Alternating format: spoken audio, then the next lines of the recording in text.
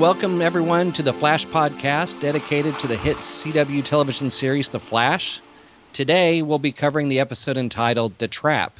And if Cisco were here, he'd probably throw in an Admiral Akbar reference with that title. But he's not here, however. But with us today, of course, is Andy and our special guest host, Russ, from comicbook.com. Hello, gentlemen. Hello. How you doing? I'm doing well. All right. Well, before we get into today's episode, we do have a little bit of news to catch up on related to the Arrow Flash spinoff. And Andy, you are going to let us know what we know now.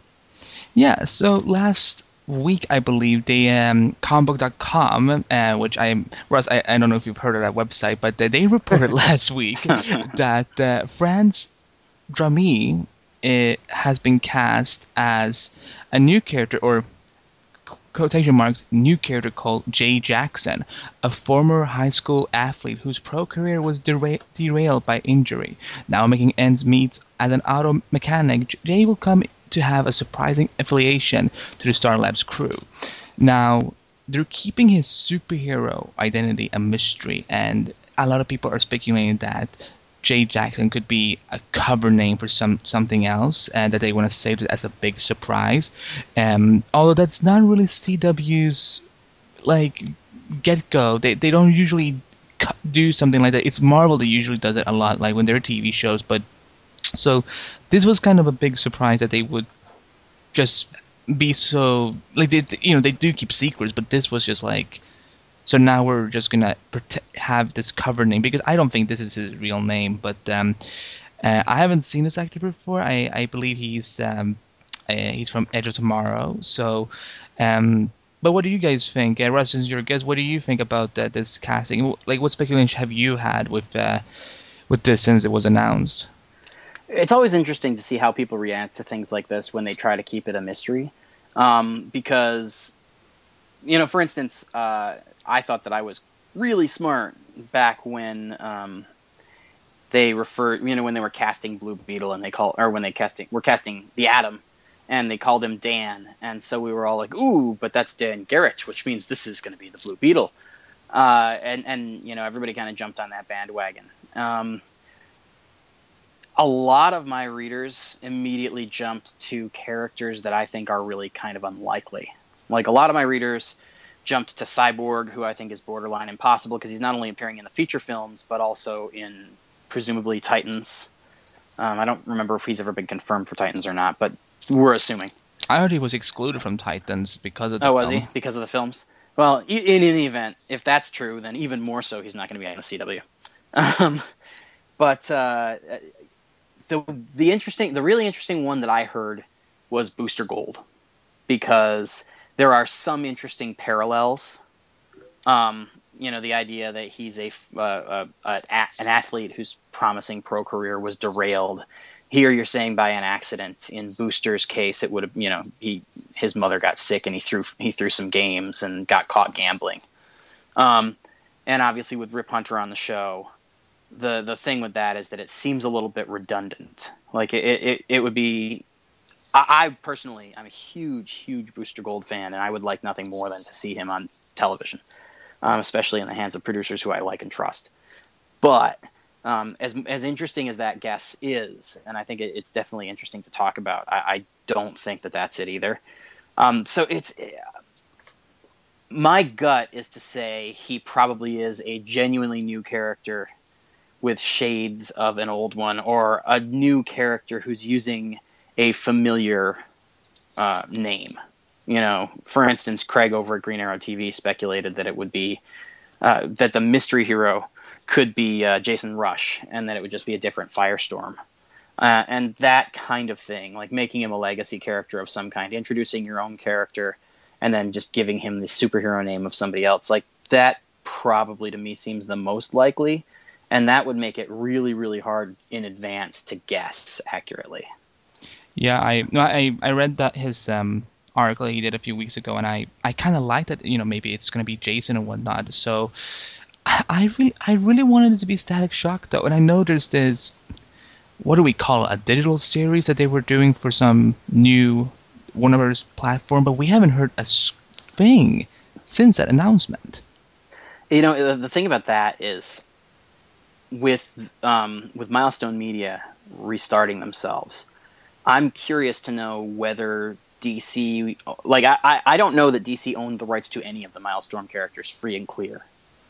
And if Milestone Media is trying to make themselves a viable independent entity, I don't know that it wouldn't be too difficult to make a Static Shock series work to be worthwhile, especially if it's just a web series, which, I mean, I don't know anything about the economics of it, but I would assume that the margins for a web series are smaller than they are for a feature or a network show or something like that. Scott, what do you think? Like, do you think this is, like Russ said, that this is a complete new character just taking on someone else's identity from the comic books, like a legacy character, or what do you think is going on here? I'm not entirely sure nor entirely worried about it at this stage of the game. I mean, as I've said before, so much of this stuff is kind of what Russ is alluding to. People jump on it and we immediately try to figure something out, and it ends up 8 times out of 10 being something completely different. And then, considering how these shows tend to go, a little different from, what happens in the comic books, really anything's possible. So, for the most part, I just sit back and just let them reveal it versus trying to figure a lot of those things out. And, they've done a pretty good job kind of throwing curveball after curveball when it comes to how this spin-off show is going to work and how it fits anyway. So it's just another piece to that puzzle. Since you were gone at Celebration that week when we were talking about it, and I want to get your take as well on this, Russ, this supposed title, Legends of Tomorrow. What do you think of that? Would you want the title to be that for the spin-off, or what do you think? Well, I kind of look at it the same way. I mean, you mentioned Celebration. I kind of look at it the same way as I did when they announced The Force Awakens. I heard that title and thought, well, I didn't realize the Force had been asleep all this time. I didn't really know what to make of that title, and we thought, as it relates to sometimes titles, you don't think initially that it's all that snappy. But then by the time we got done talking about it, we realized, well, you know what? Because at that time we hadn't even seen the first teaser yet. We said, well, we haven't seen anything. So how are we to decide whether the title works or not? And now that we've seen 2 teasers, you can kind of see what they might be alluding to when it comes to awakenings. And I would approach this the same way. I mean, we just know so little about what we're going to see and how it officially ties in and everything else that it's not probably the coolest title we've ever heard, but you got to figure if that is what they're going to call it, it's got a purpose, and we just don't know it yet. Russ, what do you think? Yeah, I feel very much the same way. I think that, it's an odd choice for a title to me, not least of all because, look, I liked the Tomorrow People as much as the next guy. I really enjoyed that show. But having a Greg Berlanti show with Tomorrow in the title hit the airwaves 2 years after a Greg Berlanti show with Tomorrow in the title was canceled on the same network is kind of odd. And so the title strikes me as a bit weird. And like Scott said, like kind of without context seems kind of apropos of nothing because you don't know why that would be a title that makes sense other than the fact that Rip Hunter's involved, so time travel's involved, and so yay. But certainly it's not a terrible title. I mean, and I also I tend to be a lot less concerned with titles. Like as long as it's not god awful, as long as it's not something that you like. Dark Knight 3, The Master Race. I heard that announcement, and I'm like, who in the world greenlit that?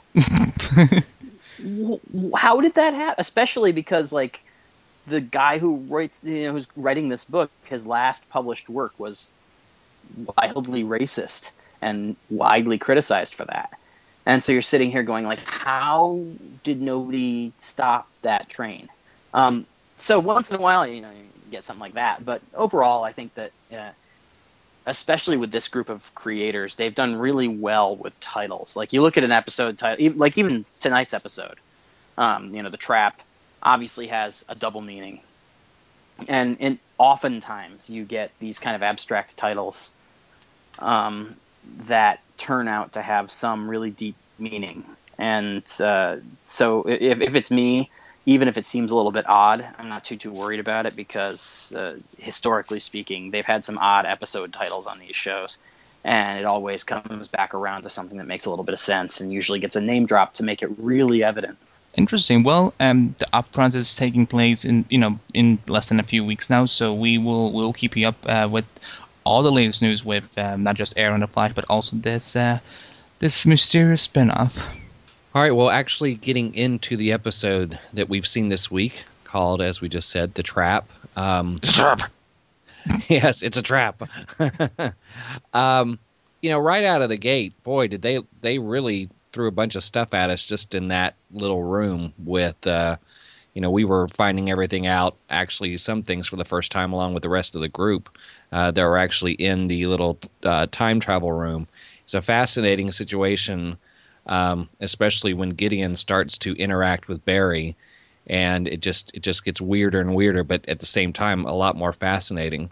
They noticed some of the things in the article. One of the things that obviously stood out to everybody was Iris's last name being Allen. The other thing I thought was cool was when Gideon was explaining that she knew who Barry Allen was, and she started to say the sentence "founding member of," and got cut off. But that was that really, huh? I was gonna, if you saw the those official one-page comic teasers that they do every week. Yep. On the Facebook page, on the one-page teaser comic, it was actually founding member of the Justice, and then she got cut off.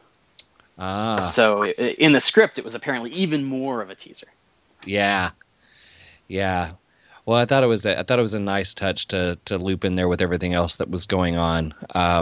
But I mean, all of us really found out a lot and really started to get a lot more familiar with just all of the little details that some of which we've been wondering about all season. We knew that was going to happen in this episode, but they managed to fit a lot just in that little scene alone to start things off. I like that we got, if you zoom in really close on the article page, you get, they refer to Arrow now as Green Arrow, and we get the first mention of Hawkgirl in this universe that, well, to yet to come, like they're, so like I was like, oh, they mentioned her. That was kind of cool. And then says, you know what? That's Cisco's now going to be able to name her because now he has the perfect name in his head. Well, I also like the fact that they named, they named the Atom, and they named Green Arrow and Hawkgirl.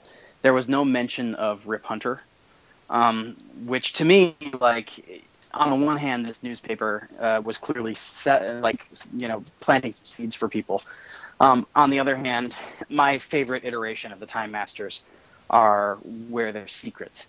And so, presumably, when he shows up in this upcoming spin-off series, he won't be a guy who advertises what he's doing.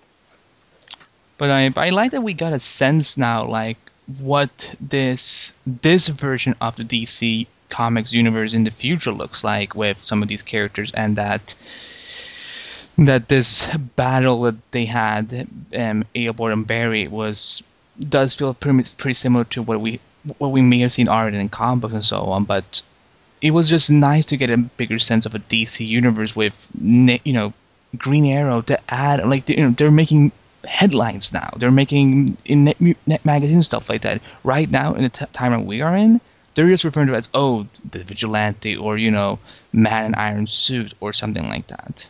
Yeah, I definitely.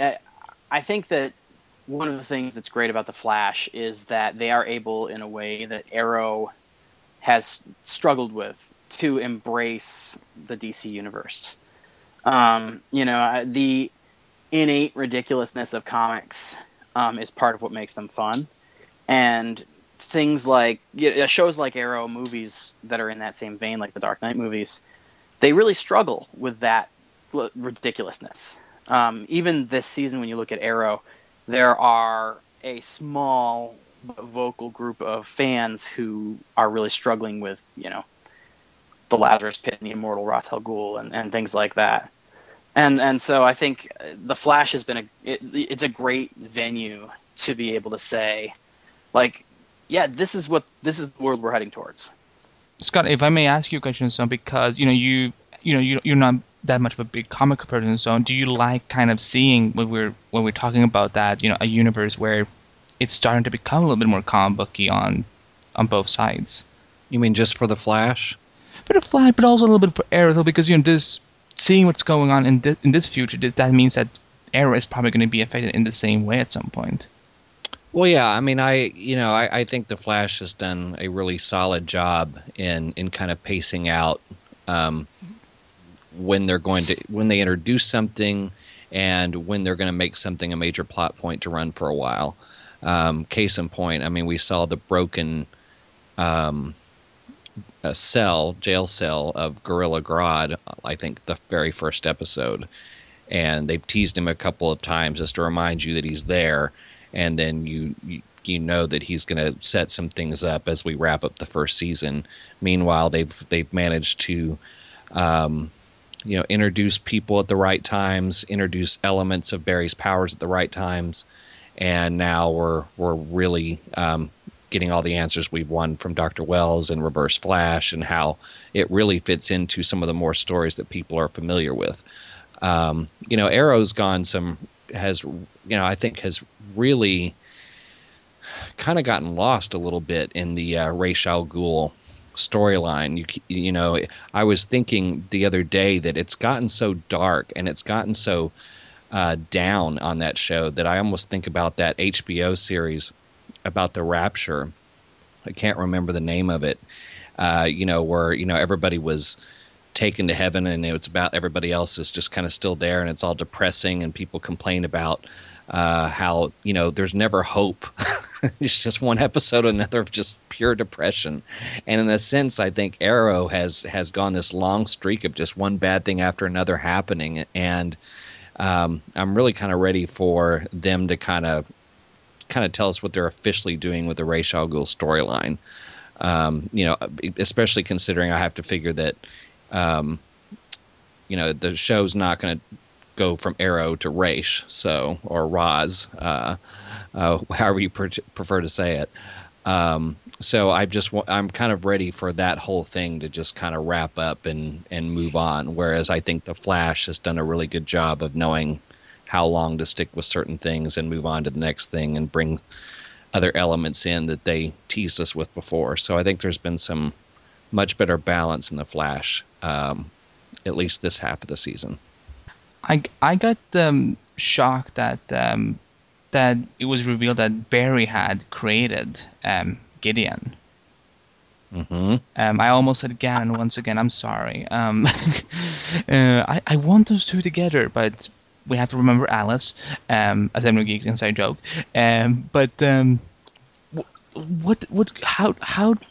what does this mean now? Like, do you think that there's a chance that he may actually get control of her at some point? One of the things that struck me immediately after they left the room, when she had that big grin with Wells, and that later on would be reinforced by the fact that he was playing them for the whole episode. I wonder if that's true. Like, I wonder if she may have told Barry that was the case because she wants to ingratiate herself to Barry and to have Barry relying on her for information and potentially giving her information and to be in a position to be able to pull the rug out from under him. Like, I wonder if that's part of the plan. And maybe that's conspiratorial, but especially, like I said, at the end of the episode when it's like, okay, yes, Igor Thawne has known the whole time and he's been playing you. It really reinforced, what did that big smile she gave him mean? And to me, I'm wondering whether she was telling Barry what he wanted to hear. I didn't really think I didn't really think that far into it. I just thought that, okay, it's, she's an AI and she's she must be weird at some point. But Scott, what do you think? I'm not reading. I mean, I think anything's possible. I'm not reading a whole lot into it at this point, just because, we took in a lot of information this episode, especially as it relates trying to keep up with all the elements of time travel. So I would just rather figure it out when they show it to me at this stage of the game, when they're ready for us to find out what that connection really is all about. But we did get a lot more out of this episode. One of the things that we saw happen, or that we had a chance to look back on more than one occasion in this episode, was the flashback to Barry's coma. We saw the moment where Joe had to make a decision to put Barry into Dr. Wells's hands, and then we saw Dr. Wells's little visit with him after he pretty much saved his life out of necessity, and found out a little more about what happened at that moment. What did you guys take away from the flashbacks to those early days when Barry was in his coma? Honestly, the biggest thing that jumped out at me, which was just a dumb kind of fun thing, but not more than it was super important to the story, was the fact that Joe was watching news reports coming out of the riots in Starling City at the end of Arrow Season 2. I thought that was a nice touch. I totally missed that. Yeah, the News 52 reports were the Deathstroke riots. And so that, I thought that was a nice touch. I thought that Jesse L. Martin and Carlos Valdez both really hit it out of the park this week, because they had not a ton of screen time, and they really, really used it to their advantage. And I thought that the flashbacks especially were where Jesse Martin just nailed it. So, I thought that was really great to see. It's been a while since we got a real good Jesse as the dad moment. It's something that is easy to forget because the focus on vindicating Henry Allen is so strong.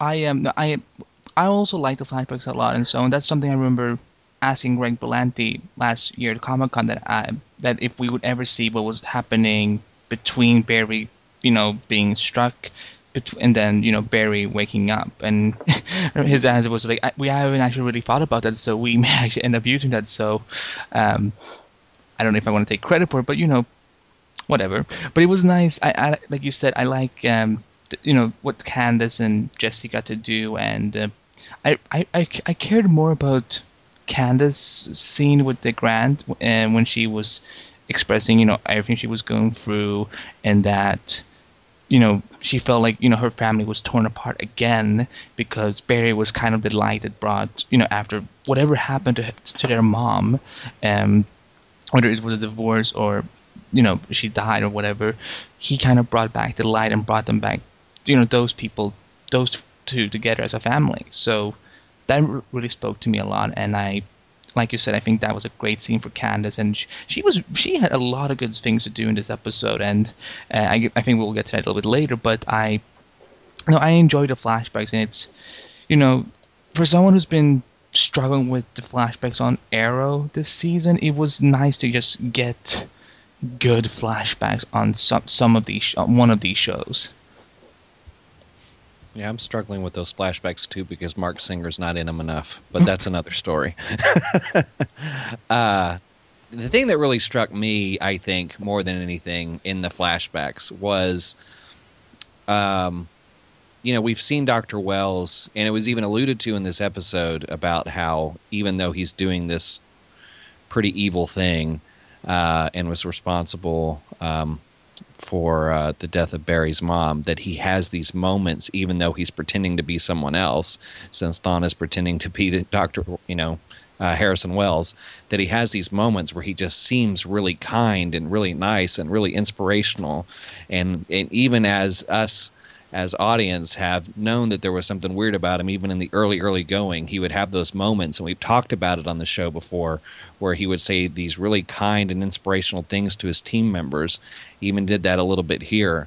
But, that last flashback scene where he basically just lays out his hatred for Barry and how he plans on killing him.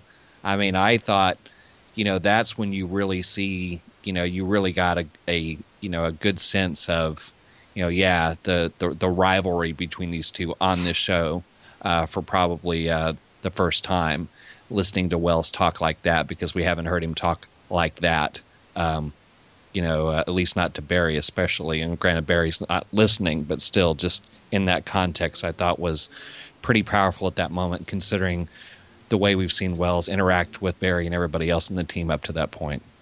Yeah, that was pretty. That was, even though he has been pretty villainous this whole season, that was kind of like the first time when he straight up went malicious on his ass and said, "I hate you. We've done this so many times," and it was just seeing you here, the baby face and all that. I could kill you right now, but he wants to prolong that, which is a very iconic character move from Reverse Flash, whether it's Eobard or Hunter.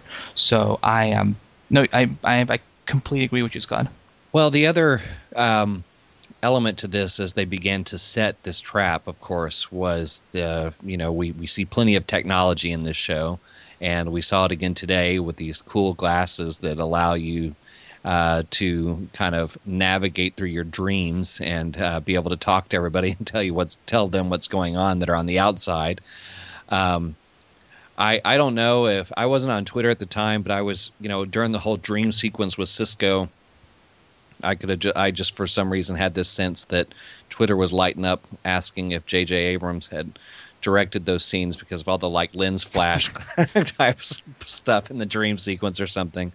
But it was still kind of a cool moment and kind of tense there too. It almost, ended up, I couldn't help but, all the classic references and 80s references that are in there. I was waiting for Cisco to make a Nightmare on Elm Street type reference, considering that at one point in time he thought, if he died in his dream, he would die in real life. It was a pretty intense scene, and but it was really cool how they pulled it off and were able to walk through everything that happened in that memory that somehow Cisco's held on to that day that Barry, impacted time travel. Well, I think for me and Russ, who because I think I know exactly what Russ was thinking about the whole time when that was happening. It was like, oh my god, those glasses look so much like Vibe. Well, and they just recently teased that you are going to see Vibe before the end of the season. I've been hearing about Killer Frost, but I don't know. Have I missed something? Maybe. This morning, Greg Berlanti tweeted your teasers for the final 4 episodes, and it was hashtag Grodd, the Rogues, Vibe, and something else. I can't remember what. Oh, I saw that, but I thought so there wasn't there wasn't an interview or anything like that, or no, it was literally just him teasing it. Well, shame on me for so there not. You go. I thought there was something more to it, but no, I enjoyed seeing that too, and so I liked and this is gonna sound really weird, but I just like the color tones of his surroundings, because it felt like it was like a digital world, but at the same time he was somewhat there, but I kind of liked how the whole atmosphere looked like. But I like weird things. Shut up. No, yeah. So it was so creepy because even though we know that he's not gonna die again, but just having to see him relive that moment again was painful for me as a viewer. Yeah, I mean, I think they did a really good job of not pulling any punches in that first episode. And there were a lot of people on social media after that episode who were talking about how they felt traumatized even after the time travel undid the death. And at the time, it did seem like kind of an oddly dark thing for a show as bright as The Flash. But I think it was an investment in the future, because I think that as a result of that punch in the gut that episode left people with, they've now been able to kind of go back to that well a few times and evoke that feeling without having to go dark again, if that makes sense. Yeah, I just keep expecting every time that scene happens that somehow Harrison is going to somewhat get Cisco powers. I don't know how. It wouldn't make any sense, but I just keep expecting that. Yeah, I mean, there's certainly... Oh, sorry. That's all right. I was just wondering if either of you saw, the plan that Harrison pulled off there with the shapeshifter being Harrison at that moment, or if that took you by surprise. I saw it. It took me by surprise in the moment, but as soon as I saw it happen, it made perfect sense, because the way they cut one of those, the last 5 episodes kind of trailers they did a while back, there was a shot where you saw Harrison Wells, and then immediately afterwards you saw Everyman turning into his kind of weird shapeshifter form there. And it had been cut together in such a way, even though it wasn't from this episode. Those 2 shots had been cut together in such a way that I have been waiting all season, or not all season, but for the last 3 or 4 weeks, to see the moment when Everyman turned into Wells, and why that would be and what form it would take. And so I didn't see it coming this episode, but as soon as it happened, I was like, yeah, that, of course. Because for some reason, just the way the trailer was cut, I really thought that was going to happen. I got somewhat surprised, but I kept thinking, well, of course he isn't dead, because it's only episode 20. We still have 3 more weeks. So, so yeah, I was surprised, but then I realized, but of course, there has to be something to it, because why would they kill him now when there's 3 more episodes? It's interesting to me it's interesting to me what characters are considered kind of valuable and viable for the future and not. Like, Everyman was a character, that Jeff Johns had a hand in creating, and for a long time after 52, they really tried to make that character be a thing that people cared about. And so on the TV show, when he popped up again, I thought, oh, well, this is Jeff Johns' chance to show that this character was really that was time well spent, and that this character, that we're all missing something, that this character can be awesome. And apparently it was just their opportunity to have a shapeshifter for an episode and a half and then get rid of him. So it's interesting to me, and same kind of thing with Stagg. It's like the idea of Simon Stagg being killed almost immediately. It's just fascinating to me to look at what villains they decide.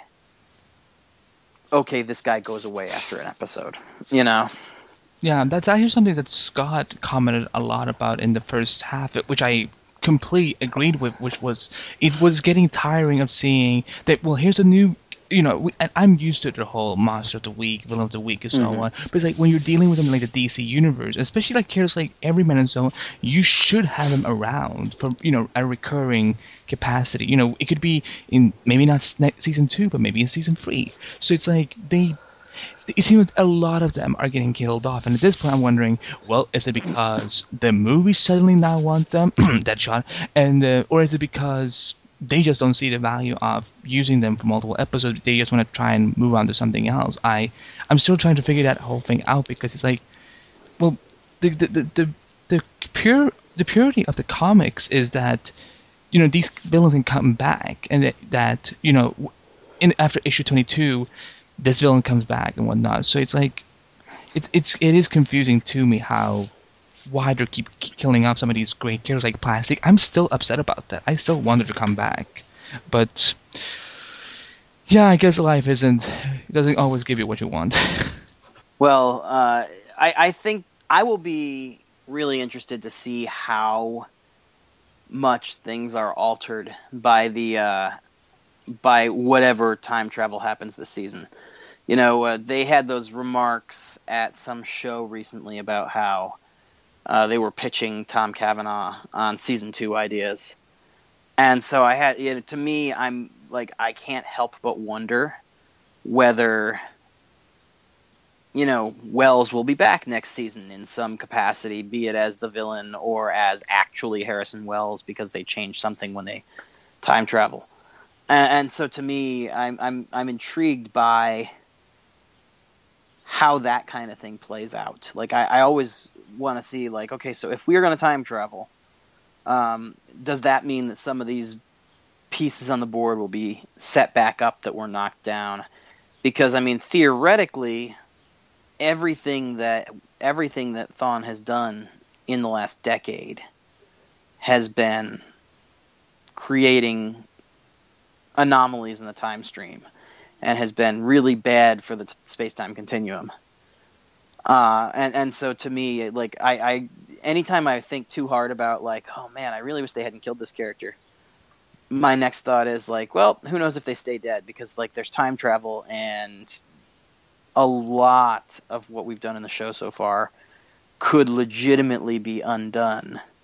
Especially when you have, Rip Hunter Time Master showing up in the spin-off series. And it gets to the point where you're speculating so much that it's ridiculous, and that it's a conversation that's almost not worth having. But when you do have that thing of, like, man, I wish they hadn't killed this person, my next thought is always like, well, let's wait, see what it looks like this time next season, because maybe she won't really be dead. Good point. Well, and there were a couple of elements related to time travel here that we saw a few weeks back that somehow made their way around. Obviously, one of those things would be Cisco replaying out what happened between him and Dr. Wells. But the other thing was, when Barry had his first run-in with time travel, he revealed himself as Barry Allen and the Flash to Iris and basically told her his actual identity there. And then, of course, erased that and reversed it when everything's changed back. But nonetheless, here we are, and she's figured out that after all this time, she's managed to figure out that Barry is the Flash, and it was all because of that little electric shock that she experienced when Barry was in the coma. Hey, that was romantic. Don't feeling it again. Huh? Don't you mess with that. I'm not really messing with it. I'm just surprised that I've spent more time poking fun at the fact she hadn't figured it out before now. But it was an interesting way to bring it back around and give her another way to figure it out. My biggest problem with the Iris thing as it stands right now is I have really enjoyed this season on both Flash and Arrow. I've enjoyed how mature people have been about this stuff. Like, Eddie Thawne, when he finds out about the Flash, he handled it really well. And same thing with Thea when she found out about the Arrow. Oh, that was such a great payoff. That made it worth 3 seasons. Yeah, it really. My problem is that all the comments that the producers have been making seem to indicate that Iris will take this very personally, and she's going to be angry at Eddie and angry at Joe and angry at Barry. And you're sitting here going, okay, it's episode 20 now, which means we're probably going to carry that nonsense through to next season. And I'm just like, come on, I don't want that. It's just not like the secret identity stuff is the least compelling part of superheroes to me. It's just so annoying. And so I'm just dreading next week now, because, like, now that she knows, I'm just like, okay, so now we're going to have the mandatory 6-week period, and I just can't take it. Yeah, and this was after we had to get through that thing last week where it was extremely forced, her forcing the argument at dinner between her and Eddie that was just so out of the blue, so uncomfortable, and so uncharacteristic of most people. So if we're going to have things like that again, it is going to be uncomfortable and, like you say, unnecessary. I mean, I realize that all this stuff has to kind of fall apart, but I just, yeah, kind of like what you guys are saying. They've done things so well in setting things up in kind of a more mature and realistic fashion. It'd be nice if we could kind of minimize those hiccups every once in a while to not last as long, and kind of, let it get past so we can get to everything else that we want to get to. And just skip the drama altogether, because like I said, people should know. People know I love Iris West, and I love Candice Patton just as much. So trust me, when I get upset about things like that, it's not because I hate the character. It's because I feel like the writer kind of, and it does feel someone's kind of the old CW formula. I still feel like Dawn Ostroff, or whatever her last name was, she still lives through some of these shows, and that some of her, I feel like sometimes they just have to do some of these unnecessary things just to check off their list to be like, okay, now we can just, let's focus on bringing this relationship back to what it is, because I don't want Iris and Barry to fight. I don't want her to be upset with everyone. I'm gonna, at this point, I feel like Iris is someone that really, really values trust, and I think it has a lot to do with her mom being gone. I think she may have done something like that, because may have done something that has caused Iris now to be very protective, and when you betray her like that, it's going to be upsetting. So, but it, I just like the spark thing that it was, that he didn't really need to tell her, like, Iris, I'm the Flash, that she remembers something very deep and important from that horrible time when she had to see, her best friend in a hospital bed for 9 months. Yes, I'm a West Allen fan, and I'm gonna stick to it. Well, another element, outside of all the questions people had about Dr. Wells and who he really is and what is he trying to do, the other thing that people were talking about early on was the fact that, Eddie and his last name, and then, of course, after we find out Eobard and his last name, we immediately started to think, okay, well, there's the connection. And it was kind of what everybody thought. They just, it was just a matter of being right about, who Harrison Wells was. But they have a scene in this episode where he introduces himself as Eobard Thawne, and doesn't take Eddie long to figure out that they have the same last name, and pretty interesting exchange they had. What did you guys take away from that exchange between the two Thawnes? The only thing that really, like, I thought it was really well done for the most part. The one thing that I thought was kind of hilarious, unintentionally, was when Eddie was like, "You have my name. Why do you have my name?" And well, let's remember, he had just been pulled down to the sewer, and he was probably still in shock. I understand, but here's my thing. What it sounded like to me was there was an episode of The Simpsons years ago where Homer was watching television, and it was a cop show, and one of the cops was named Homer Simpson. And Homer just looks at the TV and he goes, "His name is my name." And that's all I could hear when Eddie said, "Why do you have my name?" And I'm just like, okay, so you just became Homer Simpson in my brain, and I can't take it back now. Oh my god!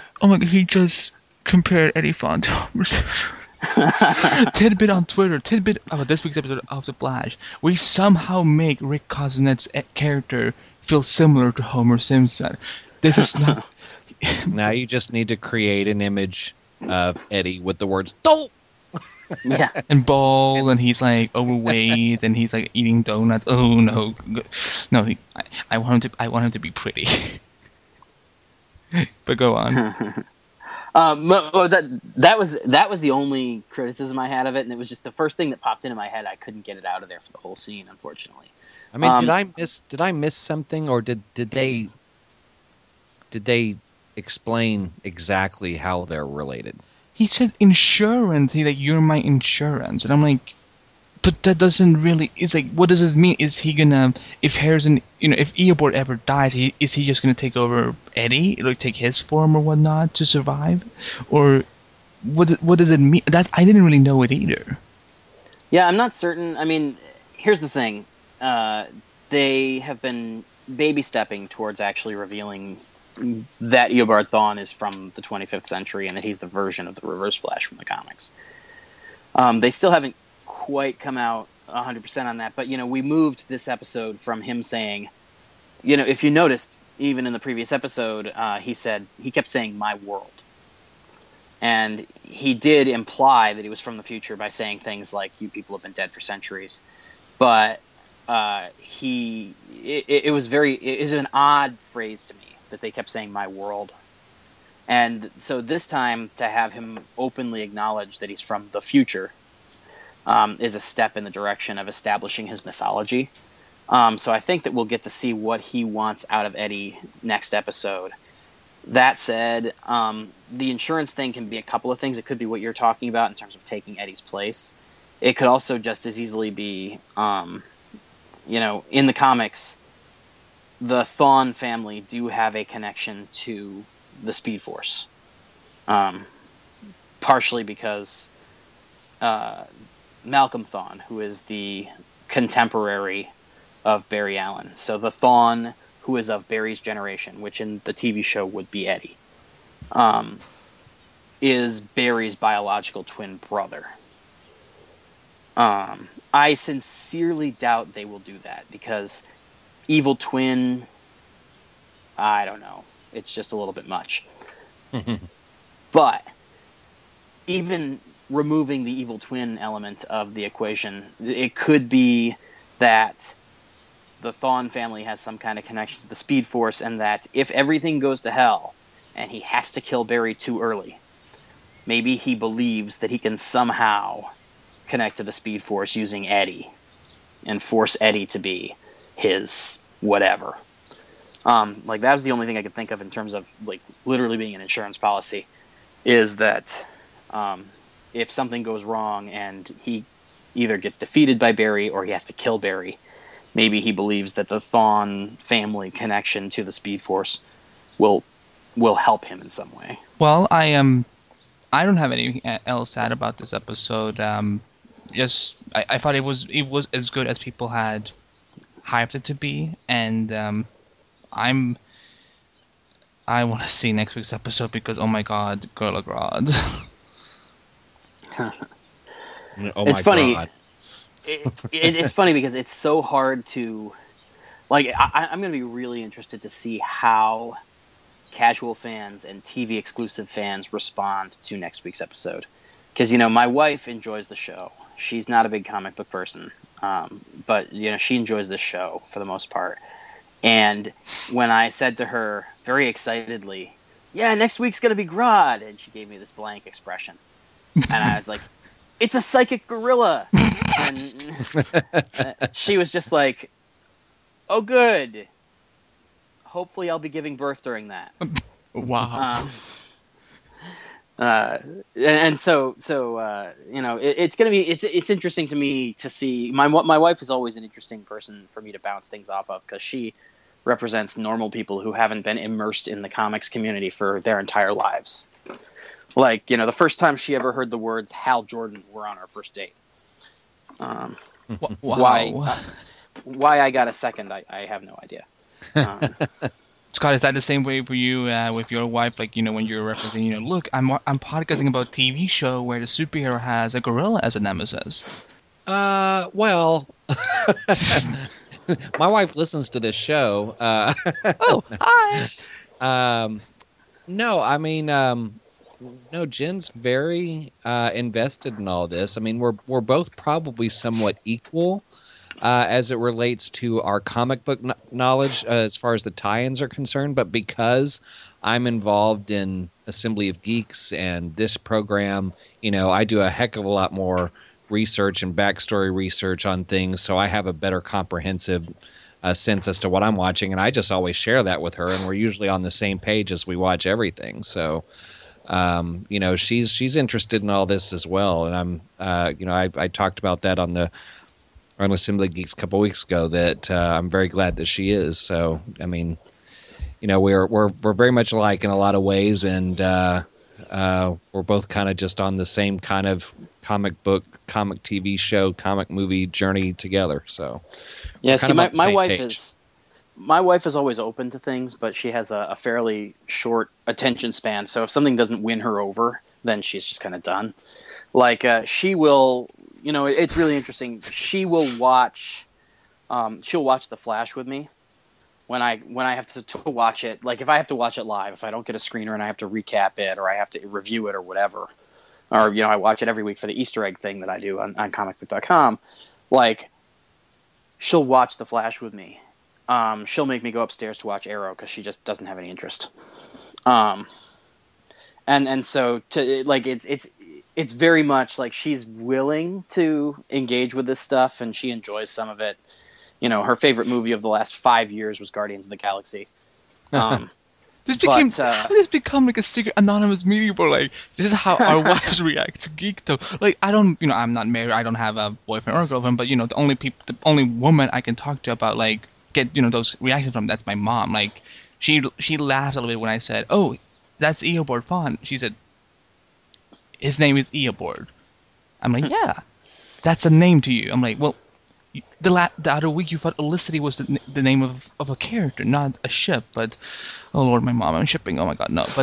But shall we get into some listener feedback before we ran out of time? Of course. Yes. We have some comments from listeners on Twitter and their response to this episode. Isa Mortinger says, probably one of the best episodes of the season and holy plot twist, Batman. Derby Kid says, the twists, the spark, the fantastic ending, or fantastic editing, I apologize. The reveals, the trap was an absolutely masterful episode of TV. JBeauty7 says, fantastic episode tonight. The show had my mind warped the whole night. Aside from my headache, that's awesome. Crispy47 says, that was the best episode yet. What does Eobard have in mind for Eddie? Loved the way Iris figured out Barry's identity. And Mike Schmidt09 says, the episode we've been waiting for. Eobard is more evil than we ever realized. What could Barry have done to him? And Alex Waverider says, enjoyed every minute of it. Loved Eddie, the Reverse Flash meeting, hashtag West Allen, Cisco, name-dropping Iris, West Allen, Green Arrow, Hot Girl. Also, Iris West Allen finding out, seeing Captain Singh again. The list goes on. It was all around a good episode. And finally, Jaden86 says, the last 15 minutes was probably the best I've seen since the time jump. Hashtag Team Flash. I'm so glad that Eddie did not get to do his proposal, because Mrs. Iris West Vaughn is that's not a good combination. No. Yeah, I was thinking that actually in the episode. It's funny because Barry's reaction. He's like, she's probably gonna need. I almost wonder if that is why, if that's part of why they decided it would be an interesting thing to explore to pair her up with Eddie in the first season, because like you can use something as simple and basic as that, as the fact that the name just sounds terrible, to evoke a response in the audience. Yeah, and no, West Allen forever. That's that's my Bible. So anyone who gets in the way, get the F out of the way, because I need this to happen ASAP. But was that all the response we got this week, Scott? Yep. Awesome. Well, we're gonna now just do the regular thing of doing our links and our plugs. First of all, Russ, thank you so much for stopping by. Yeah, of course. We need to do this more often. Tell us everything about comicbook.com and where people can find you and the website and stuff like that. Yeah, I'm the senior staff writer at comicbook.com, and we are most people who watch this show and interact with the media have probably seen our stuff at one point or another. We're just a news and features website that covers the comic book industry and related media. Every week after the Flash runs, usually about a half an hour after the episode airs, you can find an article that I write which collects up the DC Comics references and the pop culture Easter eggs and stuff like that. So, it's always pretty self-explanatory because comicbook.com being the name means that I don't have to repeat the website a bunch. You can follow me on @Russ Burlingame, and I'll trust you guys to link to that rather than me spelling it out on the show. But yeah, other than that, I've stopped being a freelancer. I'm officially on staff now, so I don't have nearly as much stuff to pimp anymore as I did when I came on for season 0, and I was like, yeah, and I'm here, and I'm here, and I'm here. And it's like, nope, this is all I do right now. Oh, you're welcome to pimp as much as you want. You know that. Well, I just don't have anything anymore. I do. I have an ebook coming out in November. Sweet. So that'll be available on Amazon and Barnes & Noble, and it's going to be called The Gold Exchange. It is a collection of almost 10 years of columns where I interview various people involved with the Booster Gold mythology. And I'm going to be putting it together and putting it out as an ebook to celebrate the 30th anniversary of Booster Gold later this year. Well, I better expect to get a copy that is autographed then. If I ever make a hard copy, I will make sure to do that. I really...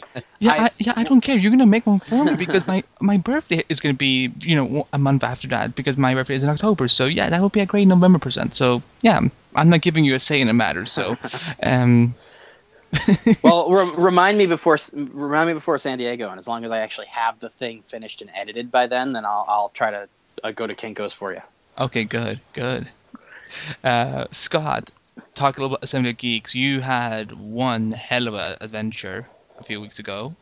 Yeah, well, and let me first say that all of us at Assembly of Geeks love comicbook.com. We often share things from comicbook.com, and we always have news that we discuss regularly on the program, and that site has come up on more than one occasion. So I definitely have to let Russ know that. I really appreciate it. Being the old man at that site, because I'm the only writer who's been there for 5 years. It's It's so gratifying when I actually hear that, because I remember when I first came on board that nobody knew who the hell I was. Oh yeah. You're a celebrity now, Russ. But I did literally the most comprehensive, if you want to call it that, coverage of a convention that I have at any point in my content producing career for Star Wars Celebration. I did a variety of things and produced content from all 4 days, and then after that posted audio from a Q&A with Ashley Eckstein and a press conference with the cast of Rebels. And then I just recently posted interviews with some of the Star Wars book narrators and author Jeffrey Brown. And all of that is available on assemblyofgeeks.com. The show itself, now that I'm back home, will go live again with a new episode this week. And we will be talking a little bit about Celebration, but we're also bringing on board to talk with us this week a writer named John Wentz, who writes for Popular Mechanics, and we're going to have a discussion on how that little droid from The Force Awakens, BB-8, actually functions, the little ball droid, and how that head stays on top of the ball as it moves, because that was one of the big reveals at Star Wars Celebration this year, was when they literally had BB-8 roll out onto the stage in front of everybody, and it freaked everybody out. It was quite a moment. Did you get one for me? Get one what? BB-8. BB-8 comes out in December. They're $150. Okay. So. Well, great. That will be a great Christmas present. I will buy you Flashpoint and Crisis then, so you can buy me BB-8. The company Sphero, I believe, is the name of them, that helped them build this droid, are making little BB-8s for the holiday season. So it was so cute. We were talking about how kind of ironic it was that when the Phantom Menace came out, everybody was out trying to find Darth Maul figures, and this year it's going to be BB-8. And also the other thing about Assembly of Geeks, ironically, both characters that come in 2 pieces. Yes, that's right. But one you can put back together, at least if it happens to the character, I suppose. We're also launching a new podcast in the coming days called Comic Book Noob. And the point of that show is, as we pointed out on this show many times, because I'm one of these people, there's a lot of folks out there whose main reference for a lot of heroes and comic book storylines is cinematic universes and TV shows. And sometimes they don't know where to go to get kind of the backstory information on certain characters. And if they're interested in going out and getting comics, they don't always know where to start because it's a little overwhelming. And we're going to try to help people out on the show by bringing people on that are very knowledgeable in those topics. And we're going to do a character each show. And we're looking to start off Comic Book Noob with Ultron, since that's very timely. Because we figure there'll be a lot of people that are going to go see that movie and perhaps who's going to know a little more about him. There'll be a few people that go see that film. So yeah, maybe 5. So yeah, all that's happening at assemblyofgeeks.com. I'll tell you guys my deep dark secret that we'll see if it changes in the next year or so. As of present, I have 0 plans to go see Captain America: Civil War. Okay, we're not friends anymore. Just so we can continue our banter after the now you piss me off. Wink, wink. No, but you can find the podcast at theflashpodcast.com, Twitter, Facebook, Instagram, and mine. Find us under the Flash Podcast. Simple as that. What I really want you guys to know this week is that DCTV Podcast, which is kind of our podcast family now with Quiver Podcast, Let Us Look Off, Supergirl Radio, and us, we're going to make a little announcement later this week. And we really want you guys to, follow it along and be part of it because it's something that is very important to all of us. So stay tuned. Follow it at DCTV Podcast with an S at the end, and on Facebook, and then DCTVpodcast.com. So we will be making this announcement very soon this week at the time of the recording. And yeah, you can find us on iTunes and Stitcher Radio, just like with Assembly of Geeks. The Flash Podcast is there, and we would love if you could take a few minutes, just leave a rating and review on iTunes. That helps us a lot, and that will play a big part in our giveaway that's coming up. And if you have any questions, email us at theflashpodcast@gmail.com. We're going to jump to the spoiler section. So Russ will, if you want, Russ, stick around and we can speculate like crazy. Scott will be saying farewell for this week, because For now. I just said farewell just to back it up. Yeah, and then Leia says, "I love you," and you go, "I know." And I'm excited for episode 7. Never mind. So Scott will be back with us next week as always. So before all our teammates, Amy Marie, Lauren Galloway, Adam Holmes, Steph, Chris Duker, I'm Andy B. I'm Scott Murray. And we will see you next week on the Flash Podcast.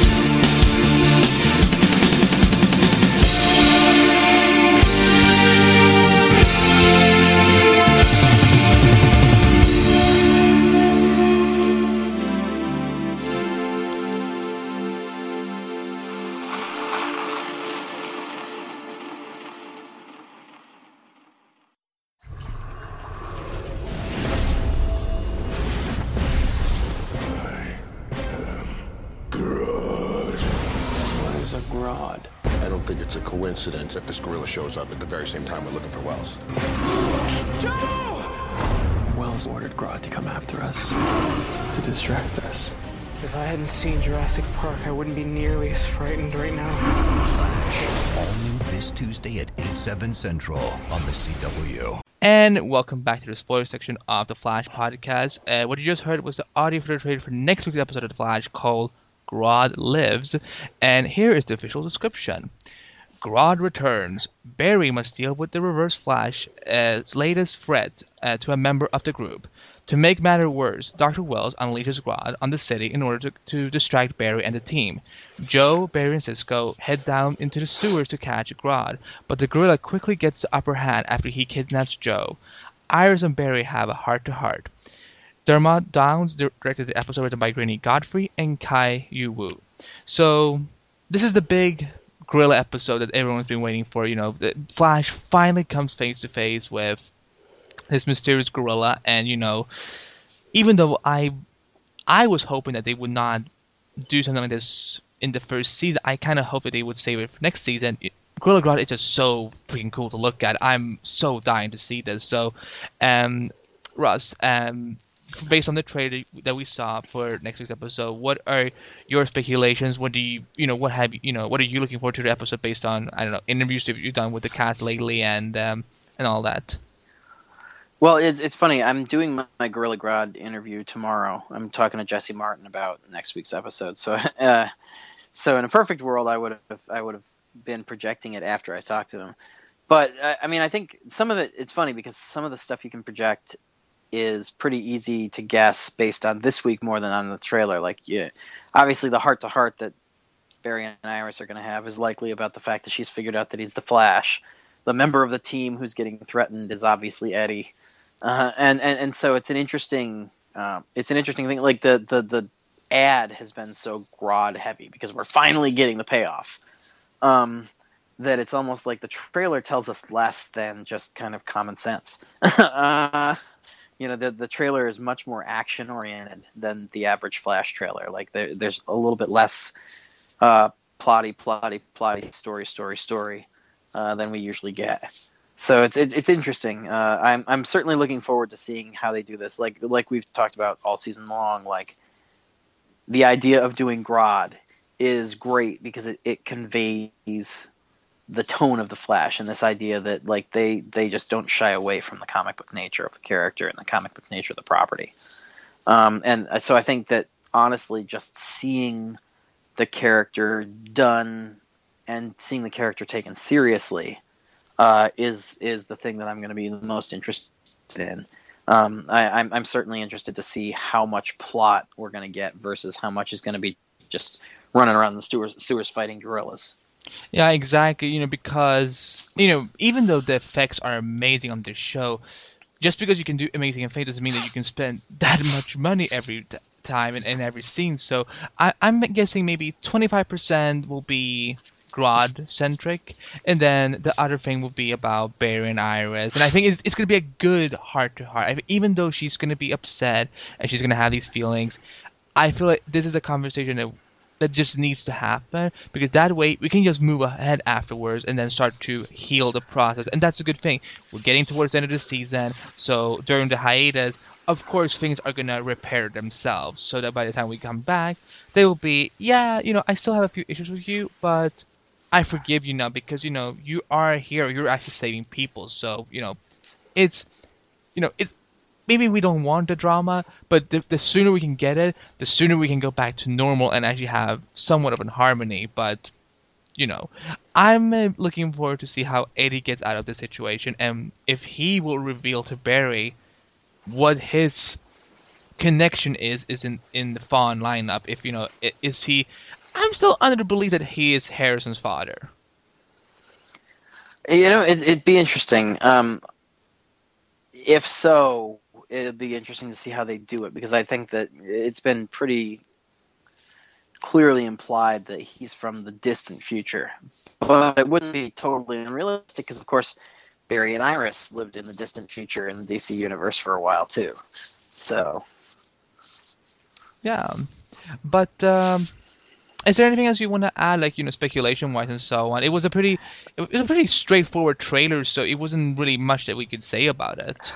Yeah. I mean, I think that all the speculation that we have has been done all season long. It'll be interesting to see how they execute it, how the General plays in, because obviously we've seen what most people perceive to be the General under the mind control of Grodd. Wait. He's in the episode? Not as far as we know in this trailer, but how he plays into Grodd's larger story, I think will be interesting. I think we will probably see Clancy Brown in this episode because we've seen him in all those trailers, and it's like, well, where the hell else is he going to pop up?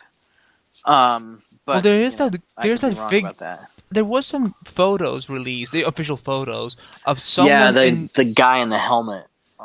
He looks like he looks like Clancy Brown's size. So I'm wondering if he, beneath he's damaged or something like that. Yeah, well, I mean, certainly the shots that we've seen of him, like the thing where he was like he hasn't shaved and he hasn't combed his hair and he's wearing the wife beater and all that. Certainly, it looks like when we see him next, he will be damaged in some way. Okay. Well, we will find out more in a week. So guys, thank you so much for listening, and Russ, thank you so much for coming back. It was I had a blast with you in season 0, and I had a blast with you here, and hopefully I will have you around for later in the summer as we do some summer coverage. Yeah, 1.5 or whatever. How did you? That was what we were actually going to go with. So, well, it makes sense with the Arrow 2.5 comic and all that.